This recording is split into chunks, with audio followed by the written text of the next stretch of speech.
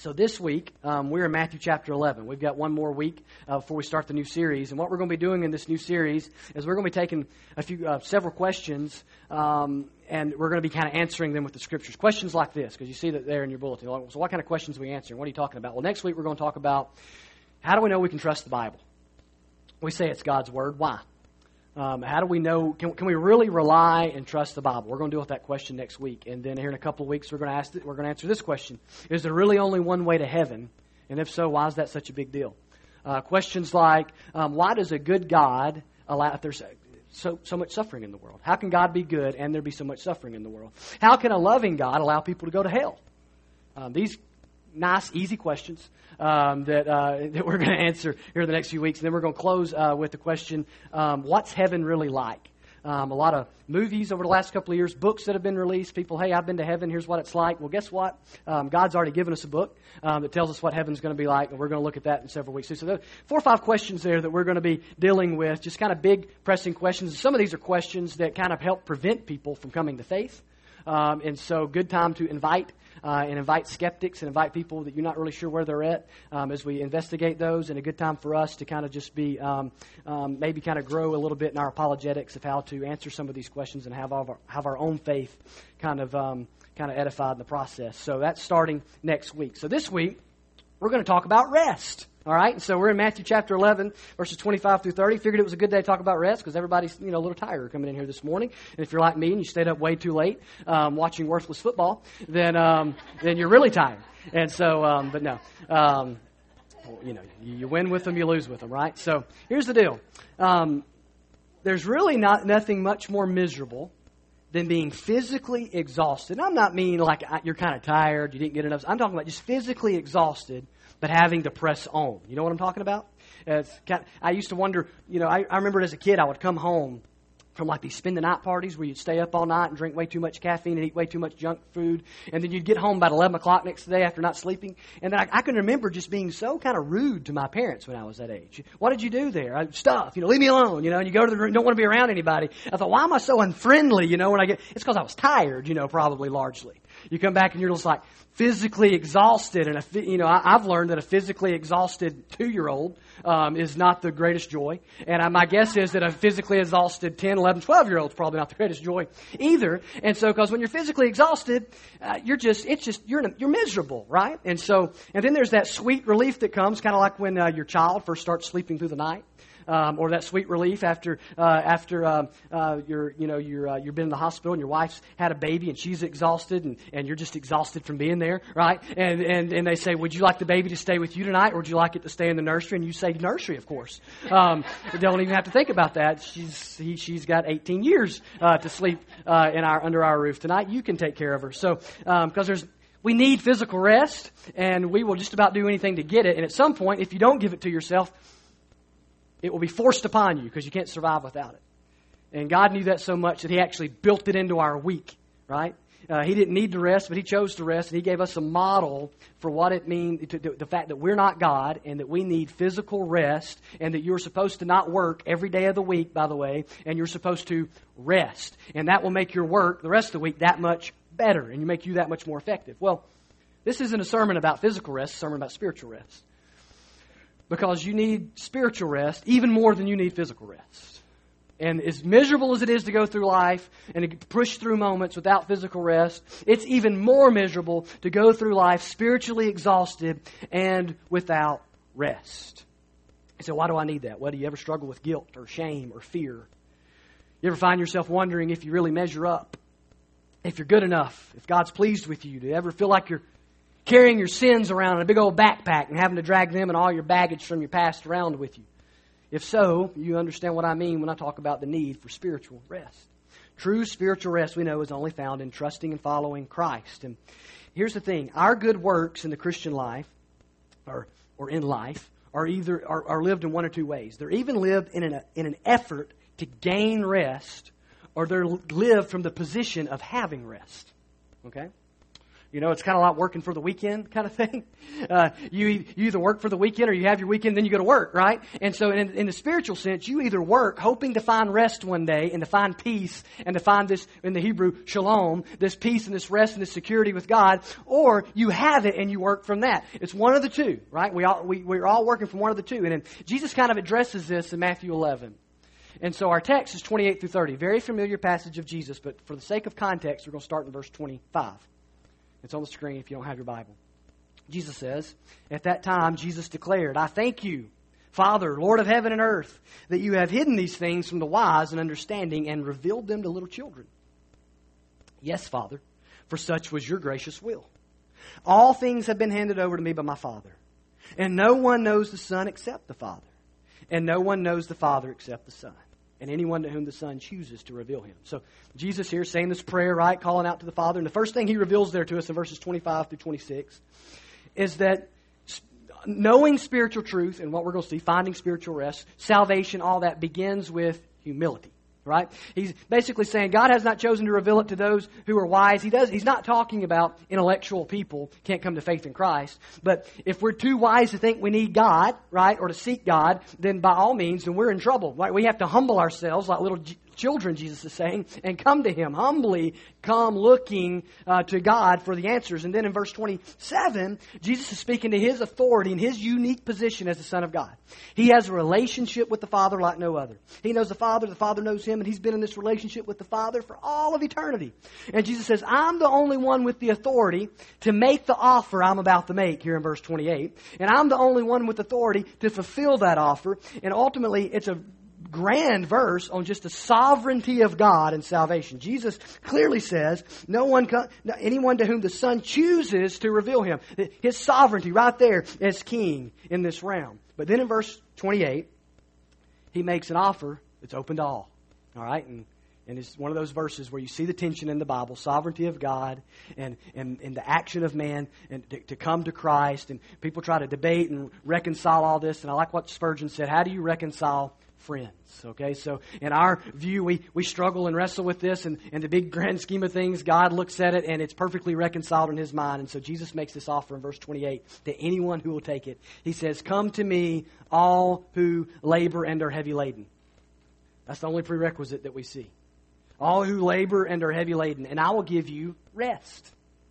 "Take my yoke upon you and learn from me, for I am gentle and lowly in heart, and you will find rest for your souls. For my yoke is easy and my burden is light." Now, three things I want you to see about spiritual rest here in this text. Number one is the need for spiritual rest. Jesus says, "Come to me, all who labor and are heavy laden." That term there, two Greek words, labor and heavy laden. Labor is in the active tense.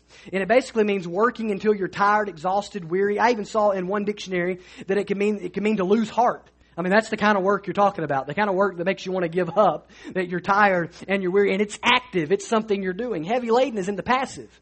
It's something happening to you, and it's the idea of carrying a big burden. And so the picture here is not only that you're working hard to the point of exhaustion, but on top of that, you have this 10,000 pounds that's been placed on your back in the process. And so you're striving, and at the same time you're being pressed down by whatever this is. It's kind of on your back. Now, we have to understand the context of when Jesus said this and who He's kind of addressing this to. You know, in His day, we know that there was a group of people called the Pharisees that we've talked about several times before in here. And they were laymen who had kind of their own interpretation of the law. They even had their own scholars, right, who interpreted the law, had their own oral traditions. They had looked at the law and said, how do we find a way to apply this to everyday life? And then they had taken, and they had about over 600 ways, things that you needed to do to adequately apply the law to everyday life, right? And the problem was that they had taken those 600 little ideas and they had placed them in equivalence with God's law. And so instead of just saying, hearing God say, for instance, keep the Sabbath holy. And they would say, now here's however many dozen things that if you do these or don't do these things, you're not keeping the Sabbath holy. And they equated their understanding of applying the law with God's law. And so it was just as much a sin in their mind to break that, even more so than to not keep the Sabbath in the first place. Hence the reason they would get so ticked at Jesus, because He didn't really observe their laws, because it was their laws. And so that's kind of the context that you have when Jesus says this. And so the people of that day had been weighed down by this, right? By this teaching that was going around in that day. Instead of the Pharisees looking at the law and seeing that they could never keep it, no one else could, and that we're all in need of a Redeemer, they had just come up with extra rules to help them keep it as good as they could. And Jesus had issue with that. In Matthew 23:4, Jesus addresses them this way, talks about them this way. He says, they tie up heavy burdens, hard to bear, and lay them on people's shoulders, but they themselves are not willing to move them with their finger. There were people who were weighed down by this idea of works righteousness. The idea that you can do good enough things to get favor with God. And so therefore the people of that day, many of them in the religious world, were spiritually exhausted from just trying to get right with God and be right with God and stay right with God. And it's this, right? You find yourself doing really good on this commandment, then you find out you've broken this commandment. And it's just constant and it's exhausting because you can't hold it up and you can't bear it up. And on top of the law, which none of us can keep perfectly, on top of that, they had added all these rules. Several years ago, I went hiking for the first time and went one more time and I haven't been since. And I don't mean hiking like get a stick and go walk around for 2 hours. I mean like get a tent, right? And get a backpack and load it up with a couple of days worth of food and go spend a couple of nights in the woods. And so I'd never been, and so we went. And I found out, you go in the winter. So the snakes, this is in Alabama, you go in the winter so that, everything's, you don't have to worry about the snakes as much and things like that. And so it's after the first frost and all that. So it's cold. Got your 0-degree sleeping bag so you don't get cold when you go to sleep.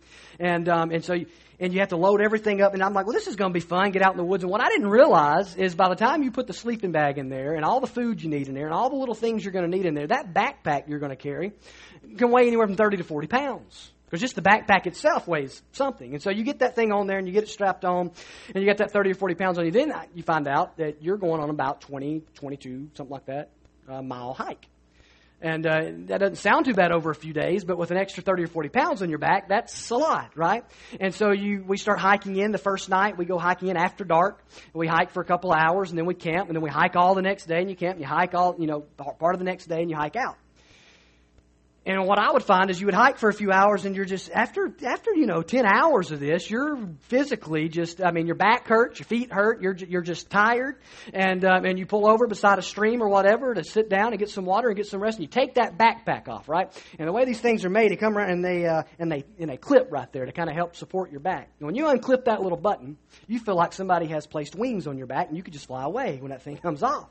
You go from, it's just like, and I can breathe, right? That's kind of the picture there, if you've ever been hiking or know what I'm talking about, that's kind of what it's like. And one thing I can promise you in the last 10 years is I've never thought, I'm tired today. I'm physically exhausted. I need to find me one of those backpacks, strap it on, and walk around for a couple days, and I would feel better. I'd feel that wouldn't make any sense. That's what it's like to go about working and earning and doing all you can to earn favor with God. It's like working to find rest. It doesn't make sense. It's not spiritually possible.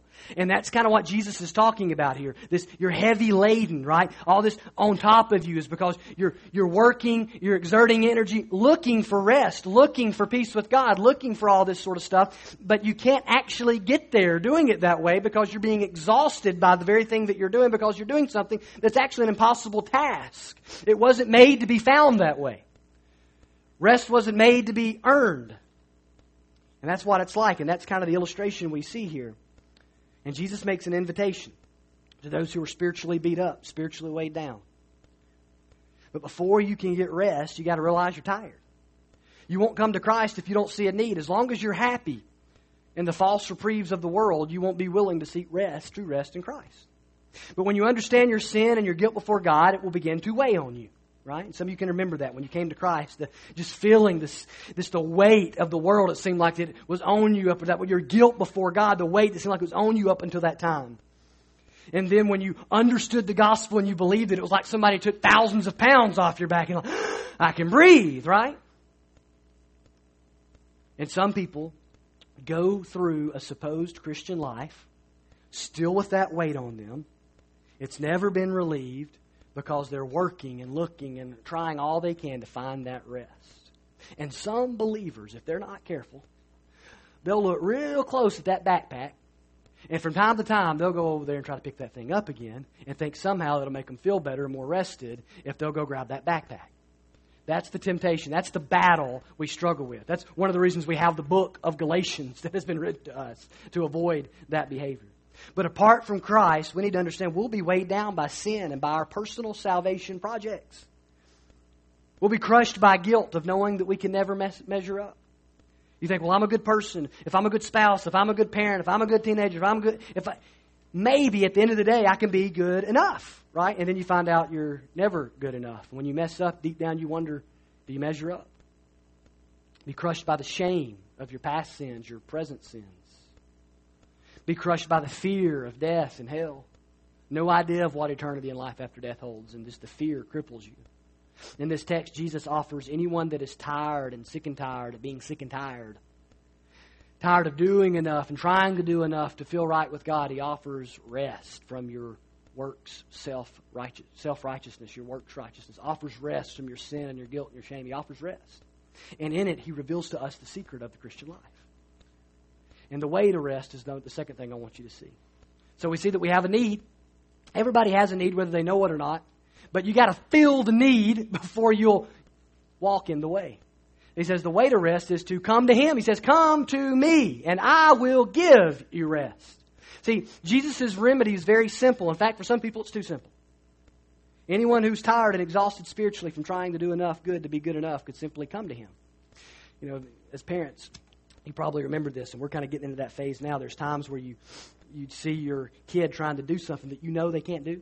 Maybe it's opening a jar. Maybe it's, something as simple as turning on a toy that they don't know where the button is. And you just know they can't do this yet. They're just not there. And they try, and they want to do it themselves so bad. And you just sit there and you watch. And finally, you're just like, come to me, right? Let me do this for you. You can't do it. Just bring it to me. And you always want to help, right? Because you see them getting frustrated. They want to do it themselves. And that's kind of the picture we have here. Jesus looking out at us, and we're doing all we can, and we're trying all we can to find rest and to find peace and to feel good about our relationship with God, and we can't do anything to feel good about that. And Jesus is just kind of looking at us going, come to me. Let me do it for you. And that's the picture we see here. Jesus is asking us to come to Him. He says, true rest is not earned or worked for, it's given. Come to me and I'll give you rest. It's given. See, you give Jesus your sin that weighs you down. You give Jesus your self-righteousness and your salvation projects. And you look to Him in faith and He gives you rest. Rest is not earned. Rest is given. Rest is not worked for. Rest is given. Rest is not a merit. Rest is a gift. Rest is salvation, and it's all of grace. The word Jesus uses here for rest can also mean to refresh. It's a rejuvenating rest. It's a life-changing rest. It doesn't stop us from working. It doesn't stop us from doing. It changes the way we work and the way we do. Right? There's a difference in vacation and retirement. One, you go to get rest, then you go back to work. One, you're kind of like, okay, I'm done. I'm checking out. And listen, spiritual rest found in Christ doesn't mean, well, I'm no longer going to do anything anymore. I'm not going to try to obey the Lord. I'm just going to kind of do whatever I want to. No, it transforms your work. Transforms it. It changes us from working for rest to working for God's glory because we have rest. It just flips everything. It gives meaning to our work. And it gives a new purpose to our work. And it gives a new motive to our work. Here's my fear. Some people have the idea that Christianity isn't about finding spiritual rest, but it's actually about the heavy burdens. It's actually about the weariness. Some people think of Christianity as about doing enough and being good enough and working hard enough. Some people try it for a while, then they burn out. That's not Christianity. That's works-based religion. It's not soul refreshing. It's soul crushing. It doesn't give rest and rejuvenation. It'll just make you wear out and retire. We must be careful as a church that we do not, like the Pharisees, lead people to thinking that rest is found in performance. I think the church has to be very careful that we don't do what they did. The role of the church is not to heap up mounds of lists and tasks and prerequisites to what it means to find peace with God.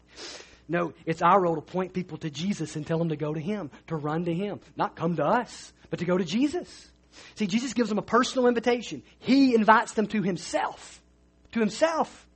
Jesus didn't say, come to me and I'll give you a list of the things you need to do to have rest and peace in your life with God.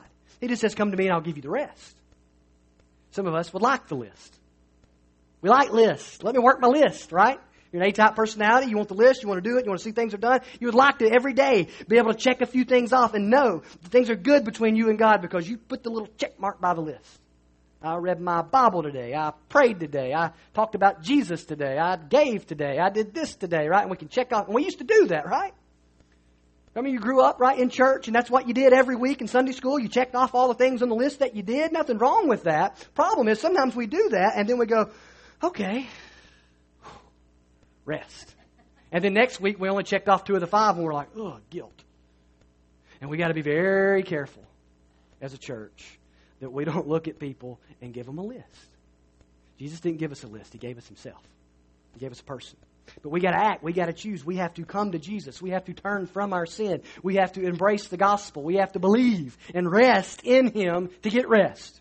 We have to believe that he died for us. We have to believe that he rose from again. We have to believe that it was personally for us. We have to put our faith and trust, transfer it from ourselves and from our projects and from the list to him, to the person. Now, listen to what Jesus says here next. He says, take my yoke upon you.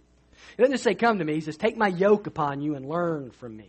Let me explain the yoke. Now, some of you know this a lot better than I do. You might, if you grew up on a farm or anything like that, you're probably way more familiar with some of this kind of stuff than I am, even being from Alabama. But this is what I learned about a yoke. A yoke is as you know, a large wooden frame that goes over kind of like a collar that goes over the neck of an animal, typically 2 animals, right? And they get yoked together. We talked about being yoked together, not being unequally yoked with unbelievers. And together, they can do more than they can do apart. And so they would take this yoke and they would place it over animals, and then they would connect them to like a plow or a load to pull or whatever to do work.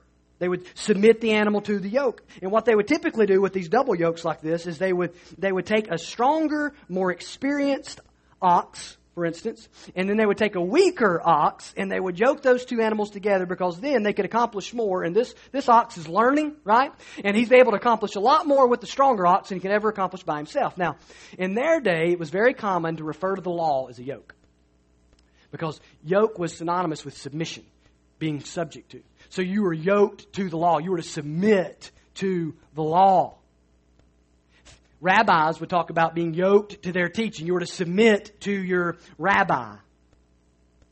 However, it was impossible for Israel to perfectly fulfill the Mosaic law. It's impossible for any of us to perfectly obey it. And on top of this, the Pharisees had added all their stuff and made it even more burdensome. So in Acts 15, you have a bunch of Gentiles begin to get saved. People that aren't Jews. And then the Christians, who were largely Jewish at that time, have to decide, okay, what does this mean? So they have a big business meeting, right? What are we going to do about all the Gentiles that are getting saved? What do we tell them? Because they don't know all the things in the law. We need to give them the law. And so they get together and they begin to talk about the things that they need to do, the way they need to obey the law. They need to get circumcised. They need to obey the law. They need to give them a list, right? And Peter stands up and says this in Acts 15:10. Why are you putting God to the test? By placing a yoke, there it is, on the neck of the disciples that neither our fathers nor we have been able to bear. He says, we haven't been able to do that. We didn't find faith in that. We couldn't perfectly obey the Mosaic law. What makes you think these Gentiles are going to be able to perfectly obey this law? Why take this yoke of the law and place it on their neck and crush them? See, the Mosaic law had a purpose, but it couldn't save. But it does reveal to us the character of God. It does show us our need for salvation. And it does show us the way in which we are to walk. To love God with all our heart, mind, soul, and strength. To love our neighbor as ourselves. It points us the way in which God wants us to live our life. The law has a purpose and has a use. It's just not to save. It's not to redeem. It's not where rest is found. We can't even perfectly fulfill the 10 Commandments. Forget all the other stuff. We can just take the list of the 10 and put it on the wall and see how well we do at the end of the month. Right? I can start going through the list right now, right? We get to some of these things, we start getting nervous. Because then Jesus comes on and people are like, well, Jesus, he's come and done away with the law. No. He came and fulfilled the law. Read the Sermon on the Mount. Here's Jesus' commentary on the law. You've heard it said that you shall not commit adultery. I say to you, if you look at a woman with lustful intent, you've committed adultery in your heart. Whoa, where did that come from, right? That's not lowering the standard. He's raising the standard. He's saying it's not just about physically what you do. It's about mentally where you go. It's about your heart. It's about the spirit of the law. Raises the standard. And then he fulfills the standard. And so, early church had to make a decision, right? Are we going to ask people to obey something we can't obey? Because see, here's the thing. The law comes, and people are supposed to realize you can't measure up. You need to run to God for help. But then the Pharisees create this system to help you measure up and to feel like you've measured up. But then comes along Jesus. The one man, because he's uniquely God and uniquely man, who ever lived who could fully fulfill the law. It can be summed up, as we said, love God with all your heart, mind, soul, and strength, your neighbor as yourself. And Jesus does that. He perfectly obeys it where we can't. Where our righteousness is flawed, where our list, our checklist is littered with places where we missed the box, Jesus is perfectly filled out. And the good news of the Bible is that Jesus, as we know, lived the life that we can't live, that the law demanded was lived, and then He died the death that the law demanded must be died because of sin. He died as our sin sacrifice. Jesus came and not only lived sinlessly, He died in our place. He took our punishment. He endured God's wrath. And by faith, when we come to Him, trusting in Him alone for salvation, it changes everything. See, living the Christian life means when you trust Jesus, you take His yoke. He says, you come and you take my yoke. Jesus didn't do away with the law. He fulfilled it. He did what we couldn't. So when we come to Him by faith, we get applied to our account what He accomplished because you're yoked to Jesus. We get His perfect keeping of the law applied to our account. We get the benefits of His death and resurrection applied to our account. We get His resurrection power in our life. Why? Because we're yoked to Him. And that changes everything. See, when you come to Christ by faith, you receive Him as your Lord and as your Savior. You take on His yoke. You surrender to Him. He says, take my yoke, submit to me. Right? It's a picture of submission. He becomes the boss of your life. And you begin to, he says what? Learn from me. In the Greek, it's where we get our word for disciple. You come and you follow me, you become my disciple. And He begins to enable you to obey Him. Listen, what you find is when you come to Jesus and you trade your yoke and the yoke of works righteousness for His yoke, and you put it on your neck and you look over beside you, there stands Jesus, the stronger ox, who has already perfectly fulfilled the law, who has already walked down this path before. And now He looks beside you and He says, now learn from me. And He leads you and He guides you and He enables you to do what you can never do on your own. And you begin to be able to obey, not because of something great about you, but because of Christ who is in you. That's the picture I believe Jesus wants us to see this morning. Is we need to remember that when we got under that yoke, the reason it's light, the reason it's not heavy is because we look beside us and Jesus is there. He's the stronger ox. He's the wiser ox. He's the one who's been there. He's the one that pulls us along.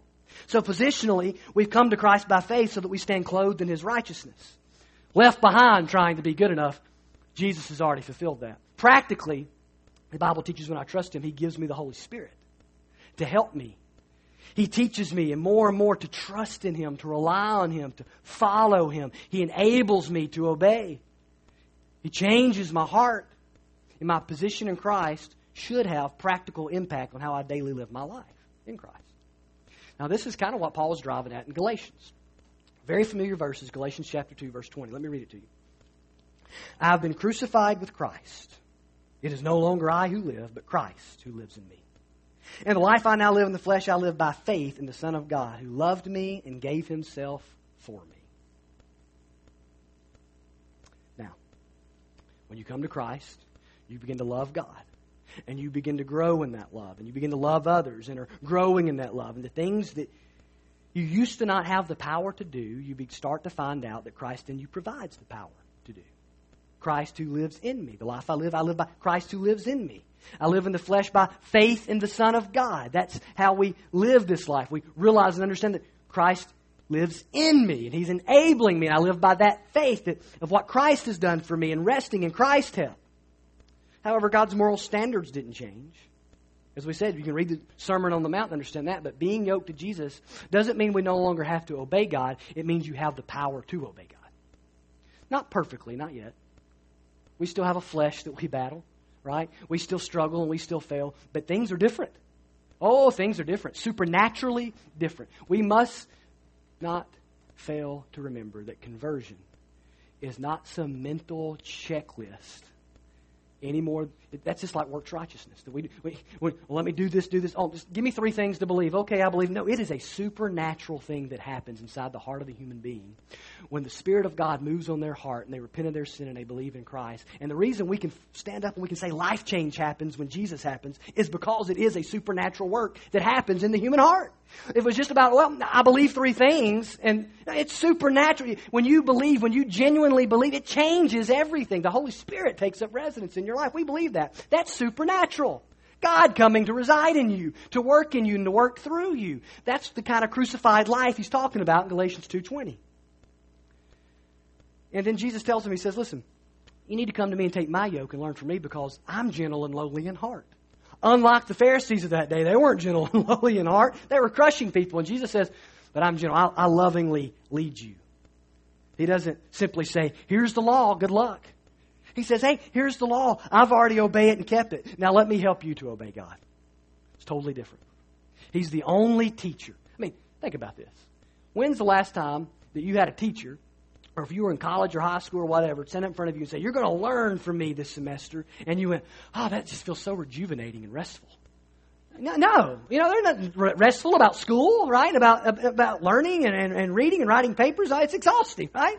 And Jesus looks at you and says, come learn from me and you'll find rest. That doesn't even make sense, right? Except that it does with Jesus, because what we find out is we're yoked to Him and He is working in us and He is working through us, and it's restful because we're not alone anymore. And we're not trying to do it on our own anymore. And we're not working for rest, we're working from rest. See, everybody's yoked to something. You're either out there on your own, trying to be good enough, yoked to your own self-righteousness, yoked to your own morality. Maybe you've yoked yourself to success in your career as your identity and rest, and you're submitted to that idol for hoping it brings you the peace you're looking for. Your bank account, your love life, pleasures, all these. There's all kinds of things we can yoke ourselves to. But in the end, those things ring hollow. They can't bear the weight of eternity. Love this quote. John Piper says, other shelters offer rest, other yokes seem easy, other burdens feel light. They are all an illusion in the end. They enslave and destroy. Only Jesus gives deep and lasting rest and joy. And that brings us to the last thing I want you to see here, and that's the joy of rest. He says, you'll find rest for your souls, for my yoke is easy. My burden is light. Easy there more literally means kind, good, benevolent. He doesn't, Jesus tells us to do hard things. The Christian life is no cakewalk. I mean, there's a wrestling and a struggling and a fighting in the Christian life, and then there's a rest in the Christian life. And these things they go together, because you're resting, and then you're fighting for that rest because you have that rest. But Jesus says, my yoke is easy, not meaning that you won't suffer, not meaning there won't be hard things in the Christian life, but it's good. It's benevolent. It's kind. It's easy in the sense of it doesn't rub on your neck and make you completely uncomfortable and miserable, because now you're trying to do it on your own and get right with and stay right with and be right with God. And he says his burden is light because we know he has carried the burden. And we know now he helps us carry the load, the manageable load that he's given us. He enables us to obey. But how many people are trying to live the Christian life without Christ? There's no joy because the yoke is harsh and the burden is heavy. Heavy. See, with Christ, when we're resting in Jesus, he begins to change our behavior, as we said. And he also changes our motives. And we no longer strive to obey in order to gain, but because we have and we want to glorify God. And so obedience is no longer a drudge, it becomes a joy. See, work-centered salvation says I'll work hard and do good so that one day I can rest easy in God's presence, knowing that I'm loved and accepted. Christ-centered salvation says I'm accepted, I'm loved, therefore I want to work hard, I want to obey because I love God now. It's totally different. And many times Christians and unbelievers both strive to obey, but they're doing it for different reasons. An unbeliever may even profess to be a believer, works to obey so that they can have that peace and have that rest. And so the burden is heavy. The believer is working from that rest, and so the burden is light. And so this brings us to 1 John 5:3, which I think goes very well with what Jesus is saying in Matthew 28:30. John says this, "This is the love of God, that we keep His commandments."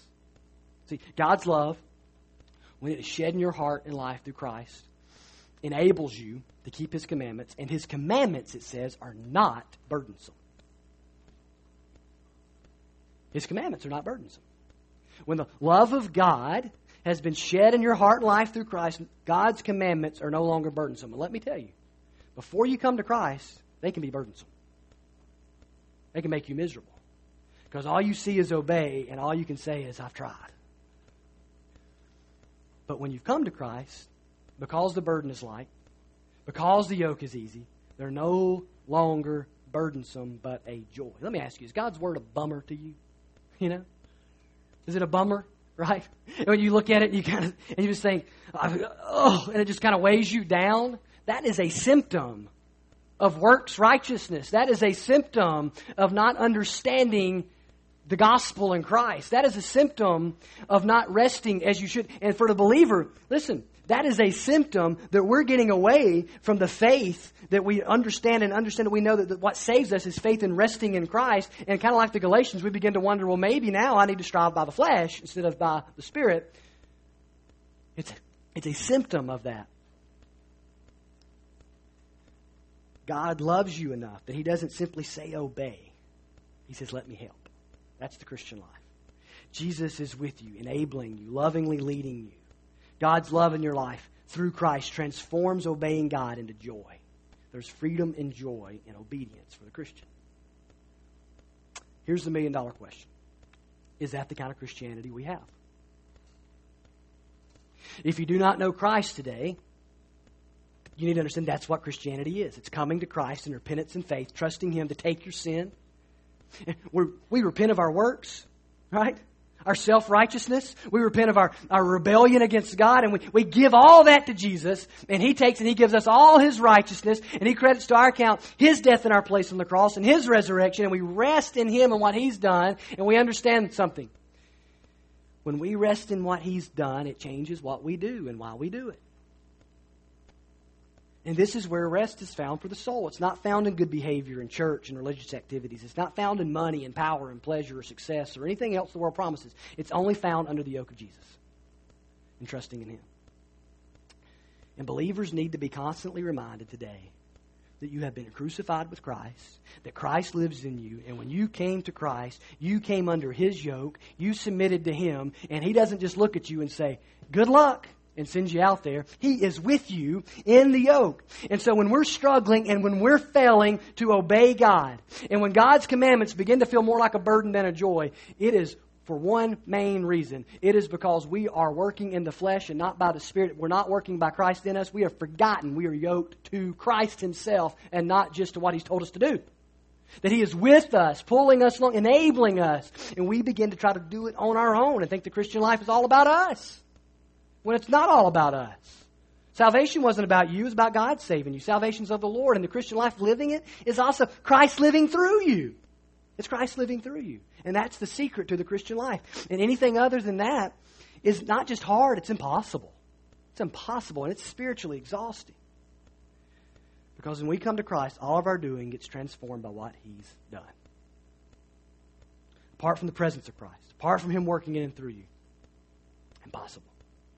So here's our invitation this morning. If you don't know Christ, maybe you have thought for years that you have, but if you've never genuinely rested in Christ, if you've never stopped working for salvation and rested in what Christ has done, then today do that. I encourage you, run to Jesus. Come to Jesus. Come to Him and let Him give you rest. For believers in this room today, the invitation is simply this. You need to remember you're not alone. If you're tired and spiritually worn out, you need to remember that Jesus said, come to me and I'll give you rest, not come to me and I'll wear you out. We work and serve and obey and we strive for faithfulness to God's Word, but we do it from a